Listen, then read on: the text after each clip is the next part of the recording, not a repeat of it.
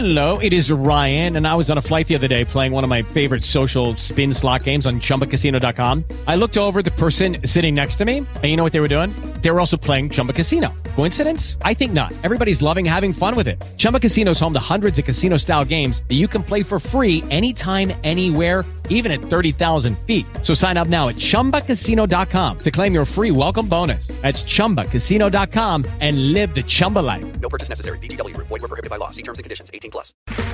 Okay, round two. Name something that's not boring. A laundry? Ooh, a book club. Computer solitaire, huh? Ah, sorry. We were looking for Chumba Casino. That's right. ChumbaCasino.com has over 100 casino-style games. Join today and play for free for your chance to redeem some serious prizes. ChumbaCasino.com. No purchase necessary. Void were prohibited by law. 18 plus. Terms and conditions apply. See website for details. My dad playing for the Knicks and then being the team general manager during the 90s. When you are with the Knicks, you're a big deal in New York City. And for me, there was so much more meaning behind that than people could probably understand, because my dad's the son of Holocaust survivors. He came to New York City as an immigrant who had never touched a basketball, didn't speak a word of English, lost his brother. And, you know, basketball kind of shined its light on him and our family when we needed it. And so there was just added meaning there. Every artist has his or her own creative process to help them hone their craft and execute their vision. But nothing throws a wrench in a routine quite like having a baby. How do creatives adjust to still find that time and energy needed to dedicate to their work? How has becoming a father impacted their creative process and the material they create? My name is Tyler Gilden.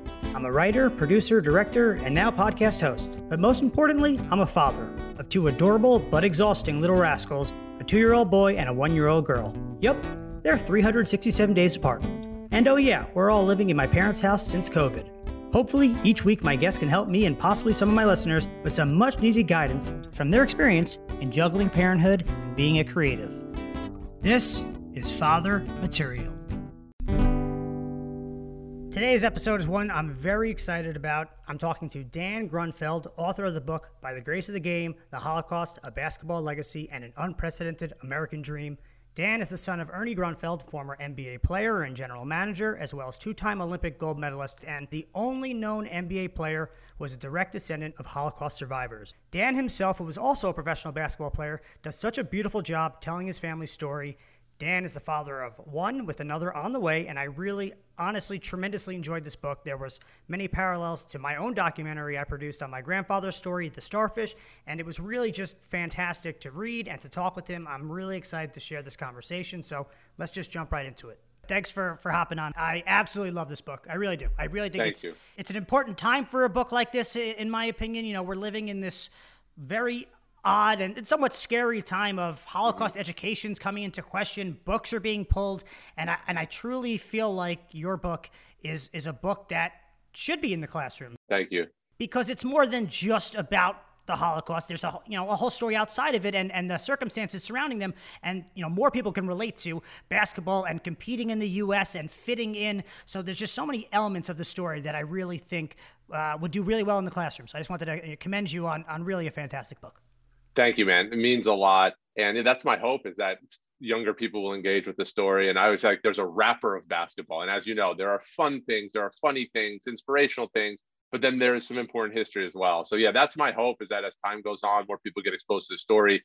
Students, younger folks will read it. So for me, as someone who did a documentary on the Holocaust and think these stories are so important, as a third generation survivor like yourself, it really was impactful. And I do think that this will play a role in classes. Even my documentary recently, a class of 8th graders watched the film in class, and they actually all wrote me really nice letters of things that they learned from it. And it was amazing seeing from the lens of an 8th grader, like what they took away. That's the hope. That's the goal. It's very cool that your story is being spread in classrooms. Isn't it rewarding when people reach out to you and it makes an impact in certain ways? And so that's awesome, man. I'm happy that your story is getting spread around like that. And I hope mine kind of follows the same track.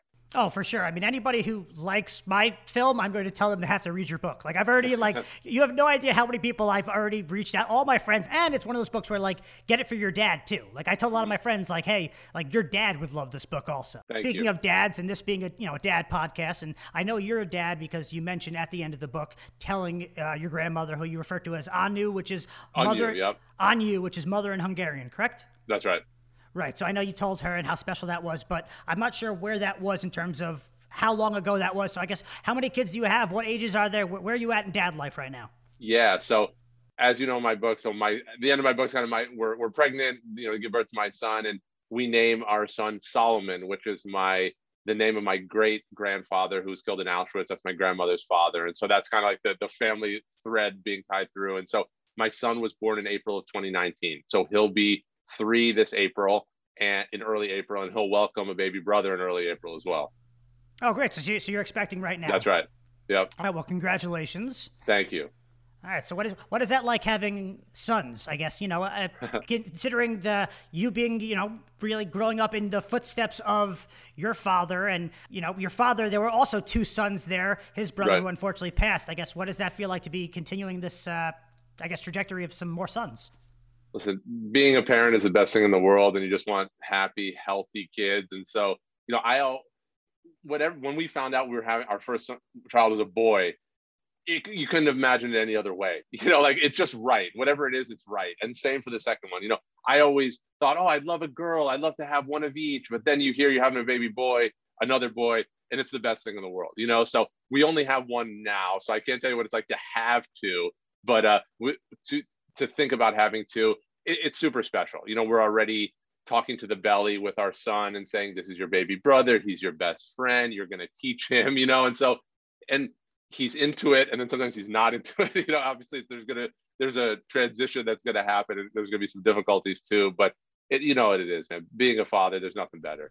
So what was your son's birth process like comparative to yours? Because yours was very interesting. Your dad was on the road playing for the Knicks at the time, you kind of had to schedule, your delivery around that. So tell us a little bit about that for anyone who hasn't, read the book, and I guess how it compared to with your son. It's very apropos of my story because I was born around basketball and Judaism, right? So my dad was a player for the Knicks. I was delivered by C-section. So my parents scheduled my birth in between 2 long road trips. So my dad went on a road trip. He was there for my birth. He went on another road trip, and he was there for my bris. So that's kind of how I came into the world. And actually, for really diehard Knicks fans, that first road trip he went on was to Texas. And it was the road trip where his teammate Bernard King had 50 points on back-to-back nights, which is like a very famous event that happened.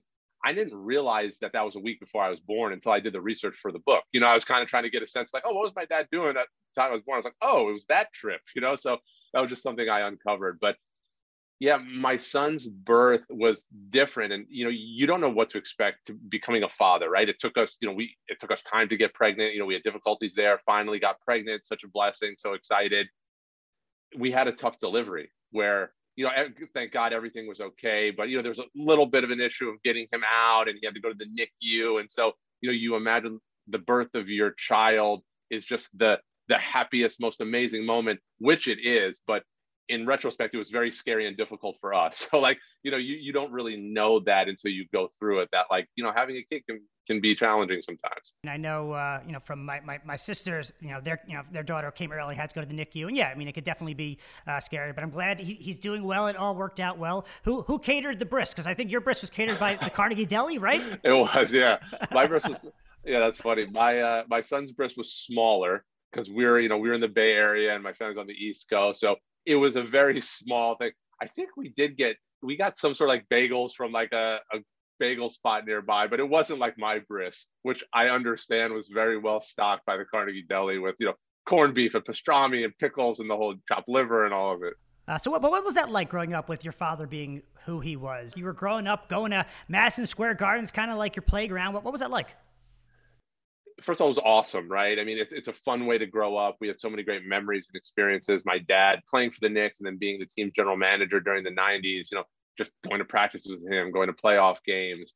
And we're talking about fatherhood, just having that bond. We just always bonded around basketball, watching it, talking about it, playing it together, or, him coming to my games. And so I'm lucky that I just have an amazing father. Like, he never pushed the game on me. He always gave me space to explore what I wanted to do. But what little boy doesn't want to be like his dad? You know what I mean? So I always just kind of took to the game like he did. And yeah, really, really fun.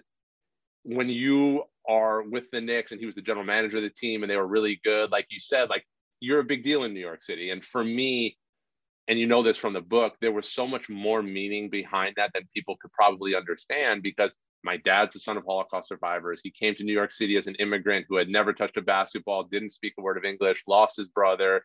And, basketball kind of shined its light on him and our family when we needed it. And so there was just added meaning there, so for all those reasons, growing up the way I did in New York City with the Knicks with my dad was just amazing. But then you spoke about it in the book, which was interesting because I've never thought about this, but when he got fired, and, you don't really, as I'm a big sports fan, and I've called for many GMs and coaches' heads. That's just right. Naturally, as a Mets, Islanders, Jets, Knicks fans, I've had a lot of You've had your opportunities, by the way. Exactly. I've had several unsuccessful general managers and coaches who I said, get them out of town. But, I never really think of like, well, what's the impact on these individuals' kids? And you essentially just had, Madison Square Garden was your home. You knew every security guard. You walked around and you basically, you had the keys to the castle and they were taken from you. And what that felt like, seeing your dad in newspapers and, having writers reach out to you. I had never really thought about that. And now I'm almost like, well, maybe next time I'll be a little bit nicer when I'm calling for a GM or coach's head, because it does trickle down. It does. And, I'm very honest about this in the book, right? And then I mentioned all the good things and the cool things that come with growing up how I did, but there is a cost to it as well. And there's a lot of pressure. There's a lot of scrutiny. There are a lot of eyeballs. I think it brings a family closer because you really need to stick together. But yeah, it's difficult. And my dad was let go from the Knicks in 1999 with 8 games left in the regular season.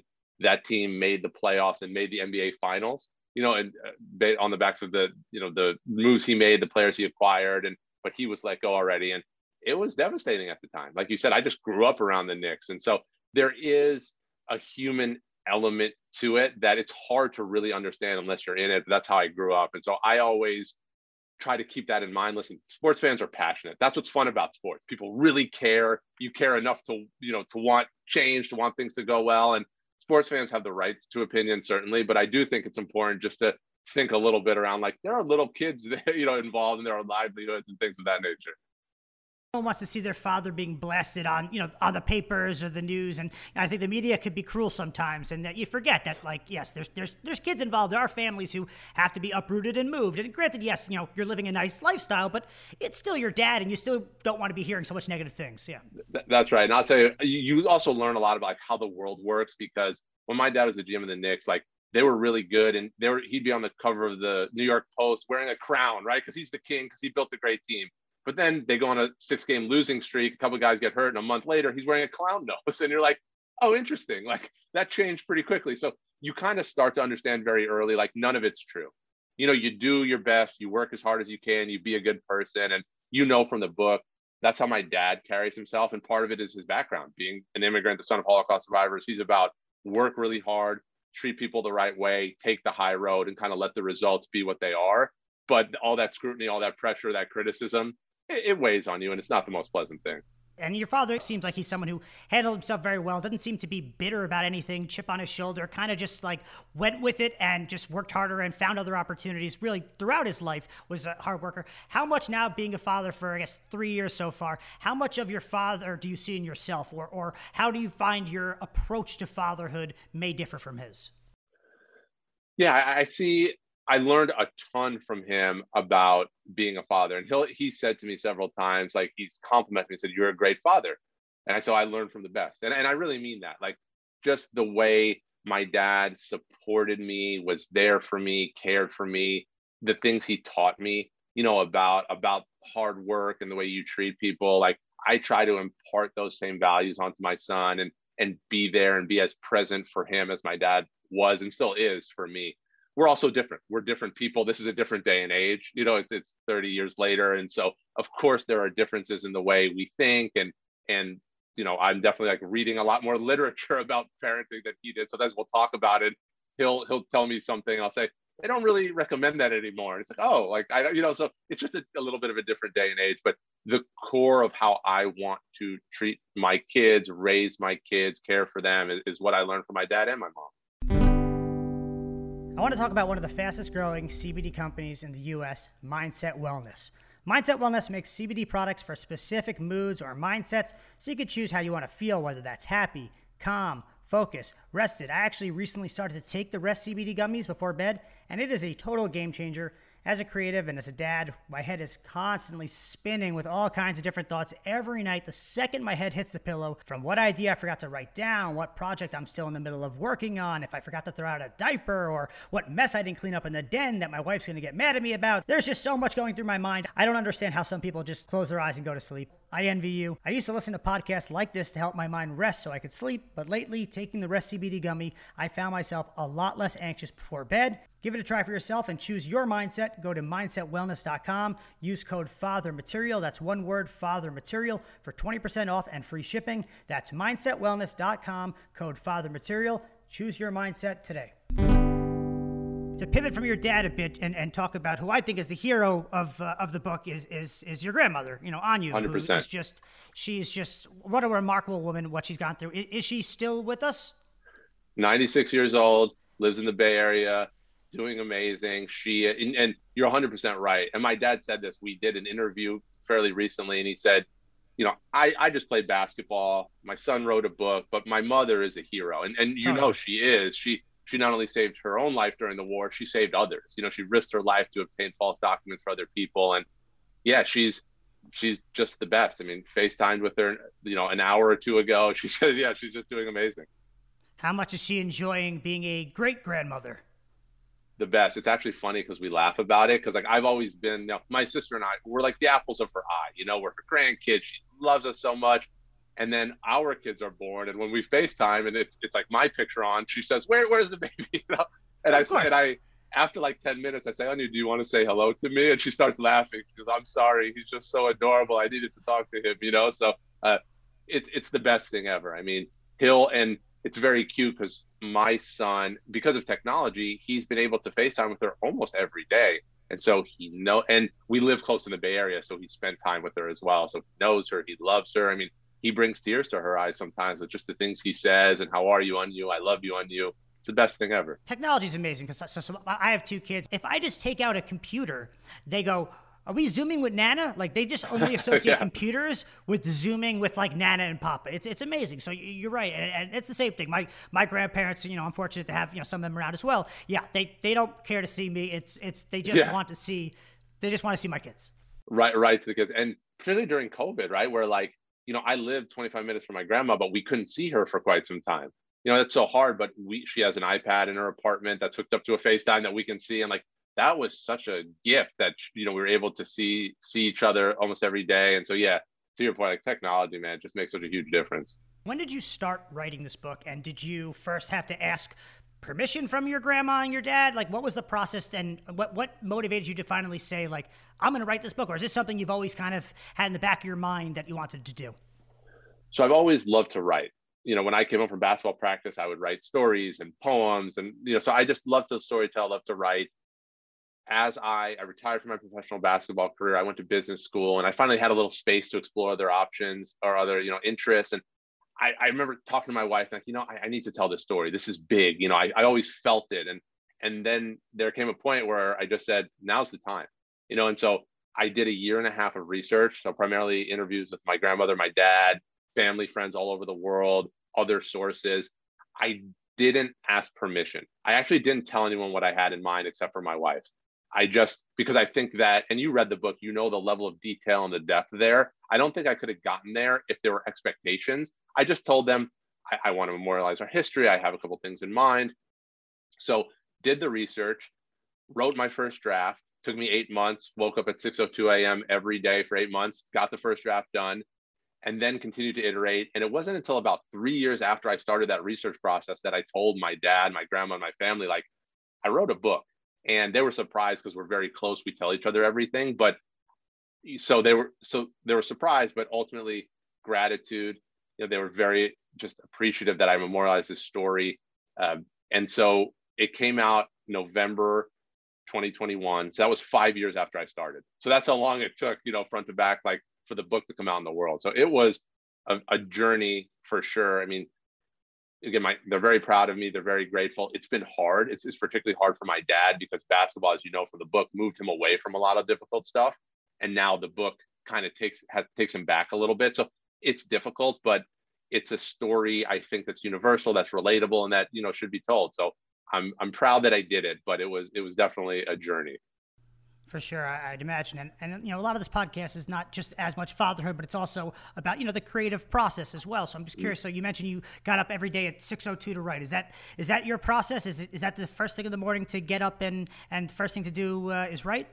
I didn't just write in the morning. So I like mornings and nights, actually. But I just think my process is discipline, and I had that from being an athlete. When I was playing basketball at Stanford and then professionally, you just have to do these things. You get up early, you take care of your business. And I remember saying to my wife, if I'm going to do this, I need to approach it like I did my basketball career. And so set the alarm, got up, because it's really just taking a step every day. You just have to work every day, And so for me, it's like building that structure around it. And when I was done with that first draft, my wife told me how proud of me she was, which I appreciated. But I told her all I really did was have the discipline to get up every morning, because if you do that for 8 months, you're going to have a product there. And so I like to be disciplined and regimented and just make sure that every day you're kind of moving the ball forward. And how much of your creative process might have shifted once you became a dad? Because even if you have a certain schedule routine, all of a sudden you have a kid and your kid says, hey, Daddy, you have a routine. That's funny because now you base it around me. I was going to say, what creative process after you have kids? It's just like whatever, everything changes, everything changes. But you have to be adaptable in life. And certainly as a father, as a parent, that's the number one thing is being flexible, being adaptable. And so I would still try to evaluate our schedule, look at our time. I do think that I shifted more towards nights now, especially once he started sleeping. I'm like, okay, from 9 to 10:30, I can get some work done, and find pockets here and there. So everything changed, when we had our son. I will say it was kind of good timing because I was already done with that draft. So I had done that really, really heavy lifting. So it was more just a continuous cycle of editing, iterating. Maybe that's why it took 5 years because I had a kid and all these things. It takes time. For me, weekends, I used to like to, write or do work on weekends. And then weekends now, you're spending time with your kids. It's kind of, you have to learn to be adaptable and flexible, which you said. And that's what parenting is in a nutshell. That's right.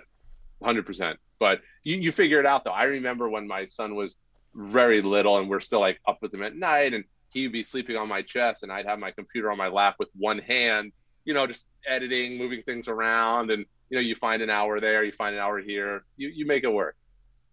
Does he know that Daddy wrote a book? He's only 3, but do you even try to explain that to him, or it's not even worth entertaining? It's not that it's not worth entertaining. He has no idea.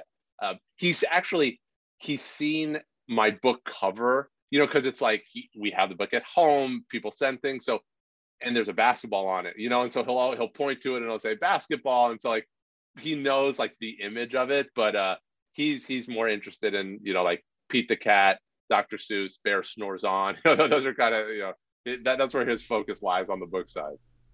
Do you envision, have you thought about what it's going to be like the first time you take him to a basketball court, or have you taken him to a basketball court? How much of the basketball legacy do you expect to be somewhat passed down to him? So I have no expectations, which I think is healthy as a parent, is not, is to let your kids kind of have their space. But he'll know the history. Now I have my book here, right?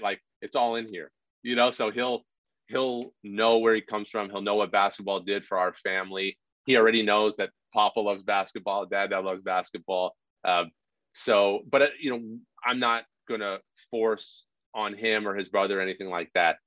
But I do, that being said, there was a Little Tykes basketball hoop in the living room. There are balls all over the house. If he'd care to engage in that activity, no one will stop him.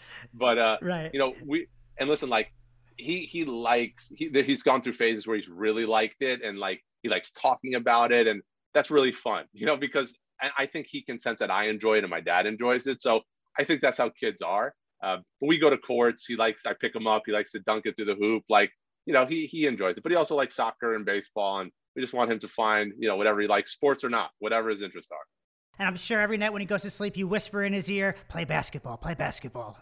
I just say, yeah, a little bit. I don't actually whisper it. I shout it, but yeah, exactly. It's actually tattooed on his head. Right. Yeah, no, that's great. And I'm sure kids can sense those type of things. Like what activity makes, daddy happy. Oh, okay. Right. I want, to do that and get that, be part of that. So yeah, I think that totally makes sense. And I guess how exciting is that for you though, to know down the line at some point he can read this book, that that it exists, because I know from my standpoint of this documentary, my kids are probably 5, 6, 7, 8 years away from ever watching it, but the idea that it exists, that I know, right. and my cousins have said it to me too, like we are so thankful that this exists because now our kids can watch that. So like, how meaningful is that to you? Where obviously your family legacy will be passed on no matter what through all you, but the fact that there's also now a tangible, something that he could refer to. How special is that?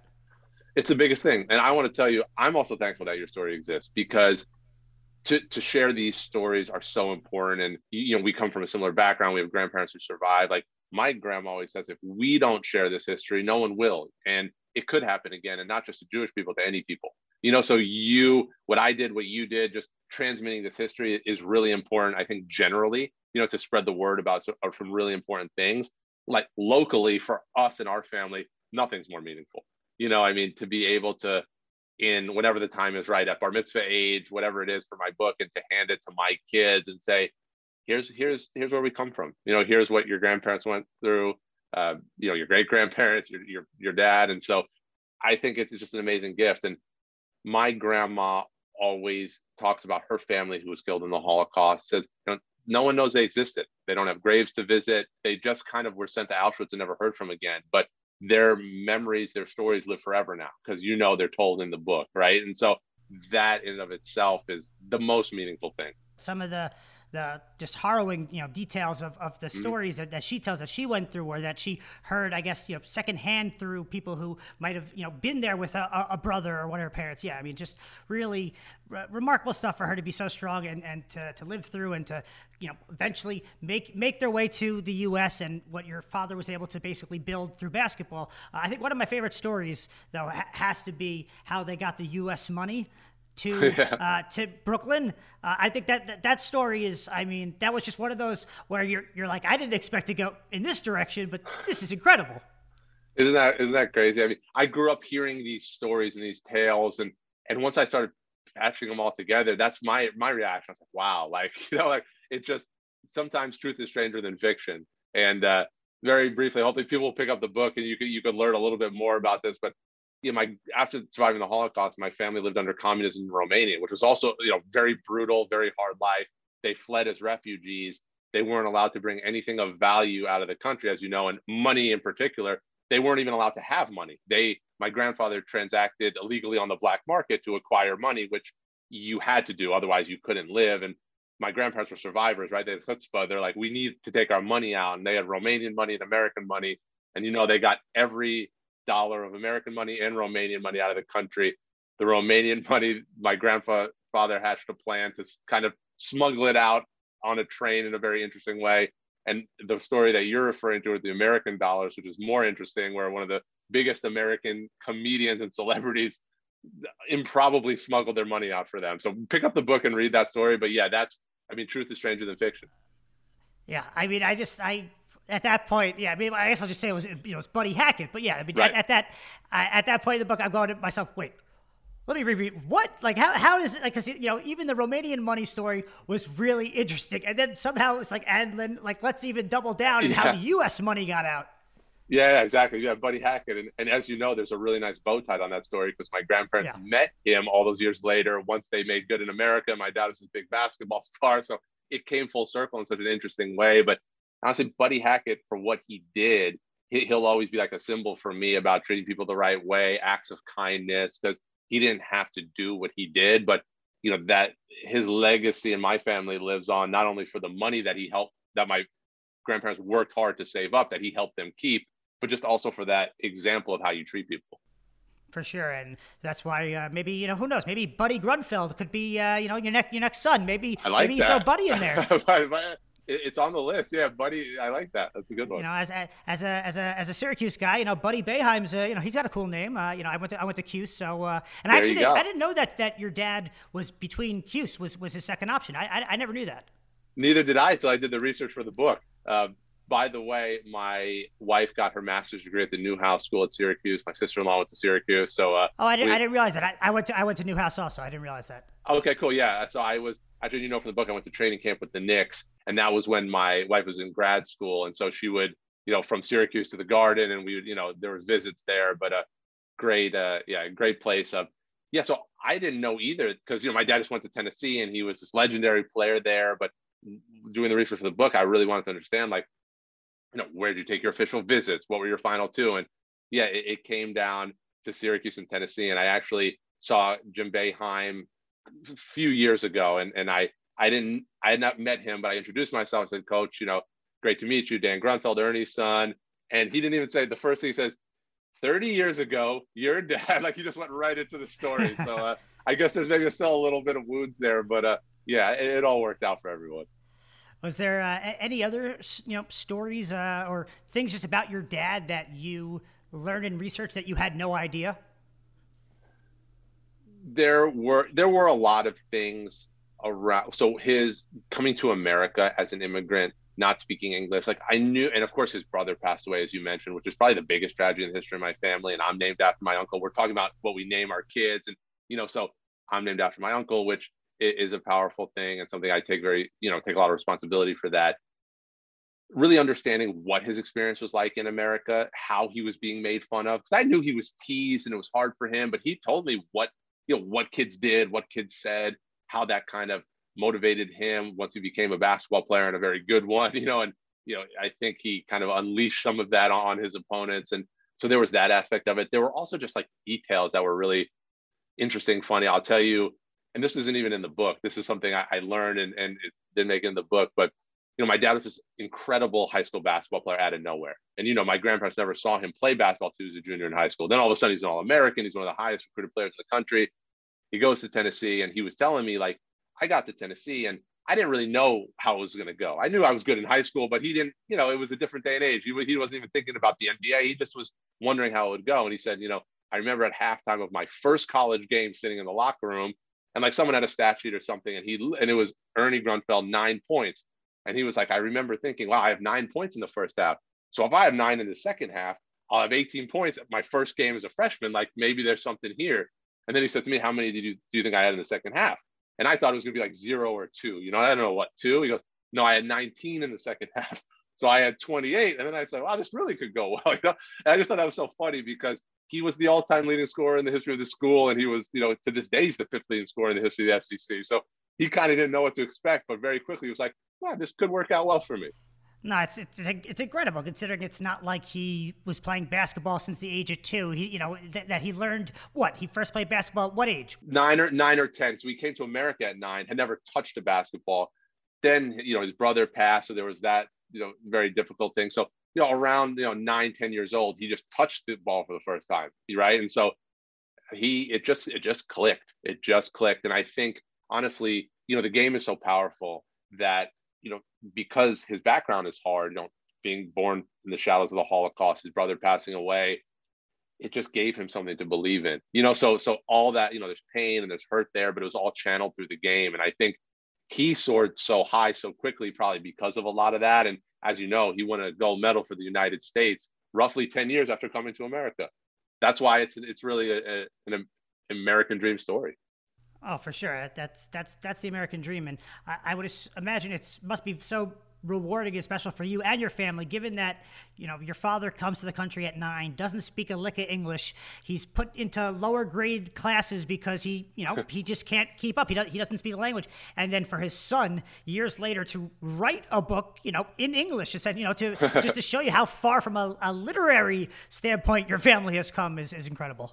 Thank you, man. And my dad, when he came to America, he was, and I write in the book, he was a 3rd grader and he was as big as a 5th grader, but because he didn't speak the language, he was in class with a 1st grader. So it was like he should be teaching the class. I mean, he's as big as an adult with these little kids. And he got denied admission to a yeshiva because he didn't speak English. But his first job after he retired from as an NBA player was to broadcast Knick games on the radio in New York City. So that even in and of itself shows that journey. He wasn't admitted into school because he didn't speak the language. But then here he is, a basketball hero in New York, announcing games. And certainly I had the opportunity to go to Stanford and to write a book about my family. And I grew up, as you know, like so much different. And that's what parents and grandparents want. They want their kids and grandkids to have more resources, more opportunities. And so I'm so grateful for that. Do you feel like there's some pressure on you in terms of trying to be what, do for your kids what your dad did to you, or, how close of a relationship you guys will have? It's interesting. I don't feel the pressure. Oh, I didn't before you said that, but now I'm thinking about it. I'm like, oh, wow, now I have to consider that because, I just feel the love, right? And you love your kids so much. And so it's all done with love. And so I don't consider that he's not going to love me as I love my dad. If they don't, that'd be a huge bummer for so many reasons. But I haven't approached it that way. I just want to support them, love them, be there for them. And those relationships will grow and blossom. And I hope, of course, that we have the same type of relationship that I have with my dad. And I'm going to do everything in my power to try to, make that happen. And I'm sure an approach will be trying to keep your kids humble. I mean, they are growing up now with a father who's an author, a grandfather who is a pro player. How do you, what is your thought process to try and just keep everything, maintained for them? Listen, I think my dad is the best example of that. My dad is the most down to earth. Talk about like true humility. My dad really has it. And you even see that in the book, and he just, he's concerned with what kind of person you are, how you treat people. So those are our values. I try to be the same way because all this other stuff comes and goes, right? Like, and my dad always said that success on the basketball court, that's fleeting. He was an NBA executive for 30 years. That's fleeting. But what stays forever is who you are. And I just think those are the values, and it's great to be a good basketball player. It's great to write a book that does well, but that's all just your life situation. It's not your life, right? Your life is who you are, how you treat people. And so those are the values I was raised with, and that's how I'm going to raise my kids. Is the plan to write another book? Have you thought about that? I mean, I guess what's next for you in terms of, obviously you've had an interesting career, mostly playing basketball. Your dream was to go to the NBA, and then you were ultimately in Europe for most of the time. And now, it sounds like I think you mentioned you got your MBA. Is that what you? That's right. Yeah, I went back to Stanford to get my MBA. Wrote a book. So is the goal to stay in I guess for basketball, in the lane of being an author, or where do you see yourself kind of pivoting to? Yeah, so I work at a venture capital firm. I'm growing my career. I really love it. So I want to continue to progress there. Writing is a passion of mine, something I love to do. I take very seriously. There'll never be another book like this, and you read it. Like, this is my soul on a page. This is our story. This is who we are, who I am. And so there'll never be another one quite like this, but I would love to write more, to tell more stories, having conversations now about telling this story in other formats, which is really exciting.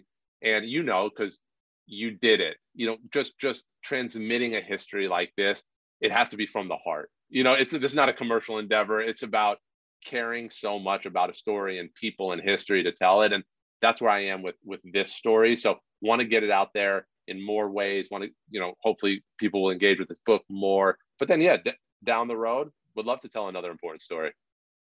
And I just want to make sure I mention, because you mentioned them in the book, Hayas, the Hebrew Immigrant Aid Society, also played a large role in my family's story and are mentioned several times throughout my documentary. So, I just wanted to give a quick little plug. I don't know how much you've stayed in touch with them or asked them questions for the book, but, it's a fantastic organization. And when I saw that they played a role for your family as well, I was happy to see that.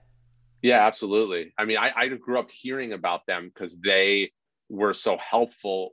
My family, after surviving the Holocaust, like I mentioned, being under communism in Romania was a very hard and tough way to live, right? And so I know that for Hayas to come in and be so helpful in certain ways, I just always grew up hearing about them. So very cool that you talk about them as well and that they're part of your family story. Yeah, no, just I think about some of the positioning moves they were able to make and help people from across the world with no technology that we have today, how somehow they were able to get people from place A to B and get them food here and there. I still haven't necessarily been able to, and they can't even give me all the answers of how they did it. Somehow they just did it. And like I saw the exact same thing where, they met my family in Serbia as they fled Romania on a stopover to Rome and brought them a meal. And yeah, you're thinking like, what were the logistics there? Like, where you're just like, just meet us at this train station at this time and we'll figure it out. Like, it's remarkable. But I guess the power of the human spirit, when you want to help people, you can figure things out. So yeah, we'll always be grateful to them. Can I ask you a question? You've asked me a lot of questions. Yeah. So, my book is called By the Grace of the Game, and I know why it's called that. Tell me about the starfish.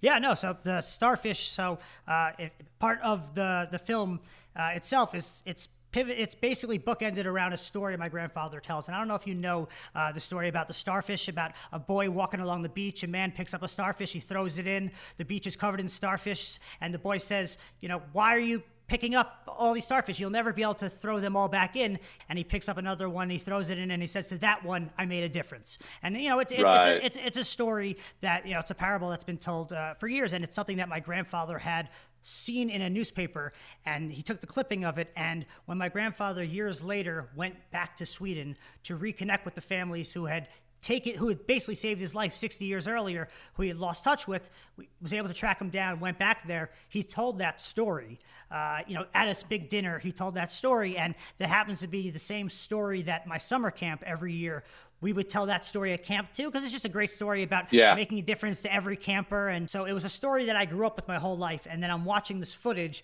of my grandfather in Sweden telling this story as a symbol for his life. And that's why I came up with, the starfish as the name, because it's the idea that you can't save everybody. And I look at, a lot of with your book as well, like Raoul Wallenberg. Yeah. To me, he's a perfect example. And for those who haven't, read the book, he was a Swedish diplomat who essentially was in Hungary trying to save Jewish lives, correct? Yeah. And he credited for saving roughly 100,000. So that's, and listen, great analogy, because couldn't save everyone, but he saved a lot, and he made a difference to a lot of people. And I wouldn't be here right now without him. Right. So that just shows. No, and exactly. It's the idea of, the starfish is like, if you can make a difference, you can't save the world, but you can make a world's difference to one person. And also just the ripple effect of that as well. You saved one starfish, and that ripple effect of, think about how many generations go on, how many people go on, and the things that they do, or, the opportunities that your father, provided for other people when he was the GM of the Knicks. Just so many people are impacted by, that one deed. You don't think about generations later, just that impact. So yeah, that's how I came up with the name of the starfish. Amazing. You've read my book. I can't wait to watch your movie. So cool. What would be your one takeaway you want people to take away from the book? What if they had to take something away, some sort of theme or message? What is that? Yeah, listen. There's a lot of darkness in my family story, but there's much more light. And so I always got a tremendous amount of inspiration from knowing what my grandparents went through and overcame, what my dad went through and overcame. So the one thing I'd want people to take from this book is a feeling of hope and inspiration, because that's what I've always felt from this story. Totally. Yeah. And I think you do. I really do. I do think you do get that takeaway from it, that at the end of the day, people persevered and were able to go on to do great things. So I really enjoyed the book. But before I let you go, though, we got to do some rapid father questions. This wouldn't be a father podcast without some rapid fire father questions. Love it. So what's the first word that comes to mind when you think of a good night's sleep? The past. Changing diapers. Love it. Okay, interesting. Oh man, if I may, I know we're doing rapid fire, but I think changing diapers has a bad rep, because like it's not the most pleasant thing. But like, someone gave me a great piece of advice when my son was first born. They were like, dude, if I could, another dad friend. He said, if I could just give you one piece of advice, change every diaper. And I tried to do that, and like, there's something, just the caretaking of it. There's something that I think is really special about doing that with your kid. Not that it's like the most pleasant thing in the world, but I do love it. Listen, next time my daughter has a dirty diaper, I'll give you a call. I love changing your kids' diapers. This is my son, Honestly, that's a big part of it. Like, yeah, the thought of changing another person's kid's diaper is not so appealing, but my kids, I do love it. Well, listen, lucky for you, you have another one on the way in April, where you could have another about 2 years. You got at least another 2 years of changing diapers. I'll be eating my words on that one. Yeah, for sure. So back to the rapid fire. Let's do it. Pediatrician appointments. Busy. Children's books. The best. Participation trophies. Whatever. So my next question, I already know your answer is going to be. The question is, would you rather change diapers or assemble toys? But I think I know your answer. But you don't know. You know the right answer, but you don't know like the spread there. Because not only do I want to change diapers for my kids, I cannot put together anything. Like I like the work, like my brain just doesn't work that way. My wife will assemble things. I will like hand her tools and lay out the paper. So like it couldn't be a bigger spread between those two activities. I am fully with you. I mean, I don't have a passion for changing diapers like you do, but I definitely am the worst at assembling toys. And I would go head to head with you, and we could take 6 hours to try to assemble like one high chair. No joke. Like I like my chances. Like there's such a level of ineptitude there on my end that like, let's do it sometime. Do you part of your diaper changing routine? I have to imagine, since you like it, are you always constantly shooting it? Are we getting like Kobe as you're like shooting diapers into the pail? So we have a diaper genie, which is great, but you kind of have to like put it in there. But at my in-laws' house, there is like a garbage. And so, yes, we do shoot it. And actually my son enjoys, doing a little bit of 2 points with it. Just to clarify, I don't think it's fair to say I have a passion for it. I said I enjoy the ritual of it. It's not like, I'm not saying I have a passion for it, but I will stand by that I do enjoy doing it for my kids. It doesn't have to be the masthead. It doesn't have to be in the back of the book. Right, exactly. Loves changing diapers. Great author, passion for changing diapers. Right. In most pickup basketball games, are you the best dad on the court? I don't know if I'm the best player. I'm an effective player. I'm definitely the one who wants to get hurt the least and wants to just like have a good time the most. So I try not to have anything to prove, because as an athlete, there's a light switch there that can always get turned on. So I always want to protect that, because I don't, and you read from the book, like that competitiveness, that drive, like I don't need to open up that can of worms anymore. But listen, when I play pickup, I'll have my moments. And don't get me wrong, it feels good. I'm sure it does. I wouldn't know, but speaking of feeling good, do you think your kids will ever have the moment of dunking a basketball? If you had to guess, will your kids ever dunk a basketball? Something that I will never do, or at least not on a regulation size hoop. Will your kids ever dunk a basketball? I'll say yes. Because listen, I'm 6'6". My wife is 5'1". So we wow, don't. I didn't know that. You don't mention that in the book. How much of a disparity that is. I don't mention Sam's size. She's a giant in every other way, believe me. So we don't know exactly where the height will shake out. So if my kids are my height, they'll dunk. If they're not, it might be a little harder. But I'm just going with yes. And maybe they'll have jumping ability that I never had too. You have to factor that in as like an unknown variable. What type of parent will you be watching your kids play sports? Are you going to be the coach, the one who's literally coaching them, the cheerleader from the sidelines, the guy who's yelling at the ref, or the one who silently evaluates and doesn't talk till the car ride home? I probably won't be the one yelling and screaming at the game. I want to support my kids, help guide them, listen, provide my experiences, help in the ways I can, but I won't be the one on my feet yelling at refs or certainly not yelling at my kids or anything like that. But I want to be a source of support in the ways that are helpful for them. That's what my dad was for me. Do you consider yourself to be a funny guy or a dad funny guy? Could I say both? You could. I consider myself to be a funny guy, and you read the book and you know that I like to laugh. I like to make jokes. There are certainly stories in the book that I'm sure you laughed at. And actually, I learned that from my grandmother, honestly, because life is joy and pain and tragedy and triumph. And my grandma's the first one to tell a joke and to have a good, hearty laugh. And so laughter is so important. Love people to make me laugh and love to make other people laugh. So I think I'm a funny guy. How would you define dad funny? Well, that's why I said both, because like making corny jokes that are like funny, but people are like, it's like a little bit, it's not like the freshest take you've ever heard. It's maybe it's a little bit corny, and I definitely do that, and I enjoy doing that. Like it's fun to make like a good dad joke, a good pun here and there. So that's how I would define that, and I'm guilty for sure. What is your biggest dadism? What is something you do that maybe Sam's like, oh wow, you are such a dad?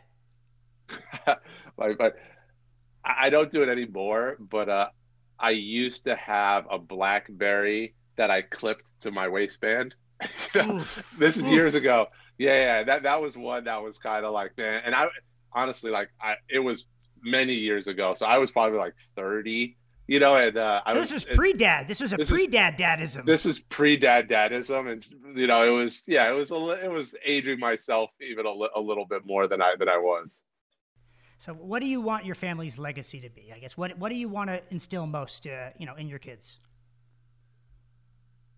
Treating people the right way, standing up for who you are, and standing up for other people, and being a good person. And I was like, this is the legacy. The story is in here. This is the book.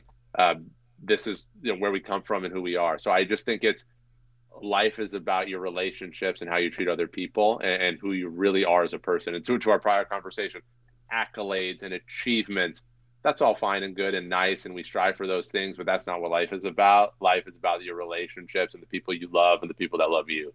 Dan Grunfeld's definition of a good father is? A dad who loves, supports, and cares for his children. Works for me. Listen, I appreciate your time. Like I said again, the book is fantastic. By the grace of the game, the Holocaust, a basketball legacy, and an unprecedented American dream. I have it right here as well. And I finished it, and my father will be receiving it tomorrow, so he could start it. I'm gonna pass the rock to him, I guess. We'll keep basketball analogies.